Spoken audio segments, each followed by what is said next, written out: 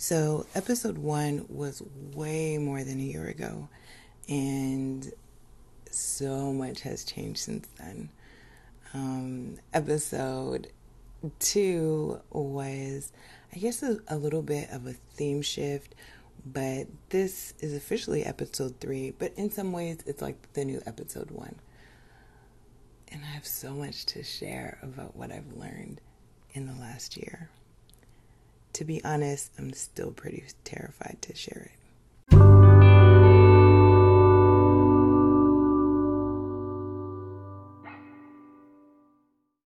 If I am completely honest, sex has always been a very negative thing. It has been something that I would have hidden, something I would have been ashamed of. It did not carry a lot of excitement or happiness that I felt I was allowed to enjoy.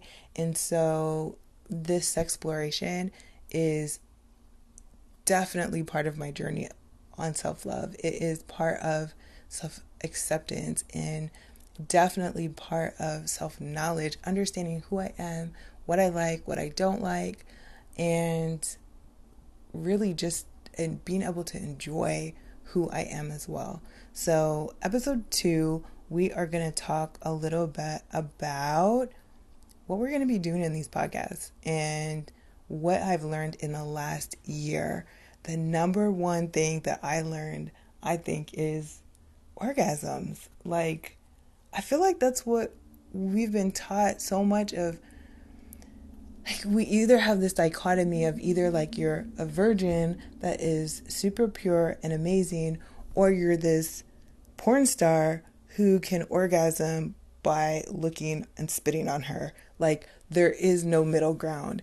And especially growing up as a Christian, sex was negative, negative, negative, negative, right? Like, you're going to die. You're going to get pregnant. Everybody's going to find out. You're going to get kicked out of church. All of these things. And then suddenly it's like, you're married. Enjoy it. And I feel like there's been so little that I've understood about the middle ground, which covers so much actual space between those two extremes. So, yeah, the orgasm. One thing that's been coming to my mind often is reclaiming my orgasm. I feel like it is something that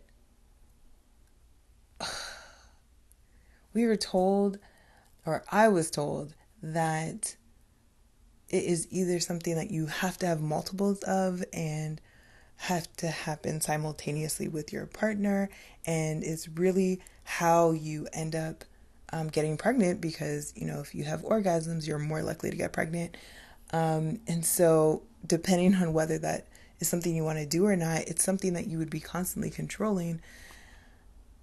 And it was nothing that I ever felt was just kind of like within the realm of just accepting or experiencing or part of the pleasure journey. And so in this last year, I think that has been the biggest thing to change. That number one, orgasms are really great for health in general. Number two, orgasms are not the point of having sex. I said orgasms are not the point of having sex. Orgasms are not the point of having sex.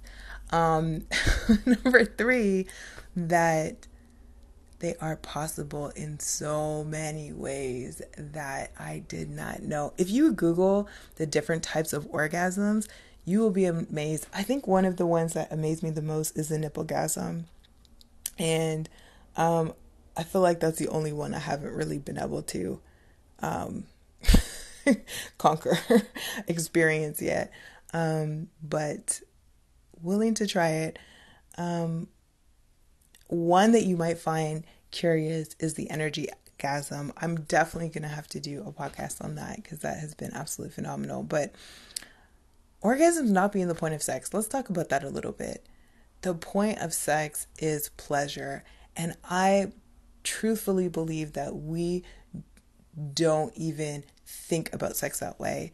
And never mind the definition of sex. Next podcast, definition of sex. But this podcast, whatever it is that you think of when you think about sex, the point of doing that is to experience pleasure, is to bring you happiness and enjoyment. And if you have so much pressure and thoughts about orgasming, if you're going to orgasm, if you're not going to orgasm, how it's going to feel, how it's going to sound, if the other person's going to be okay with it, if it happens too soon, if it happens too slowly, whatever it is, let it go and focus on the fact that the only reason that you are experiencing sex is for pleasure, first and foremost.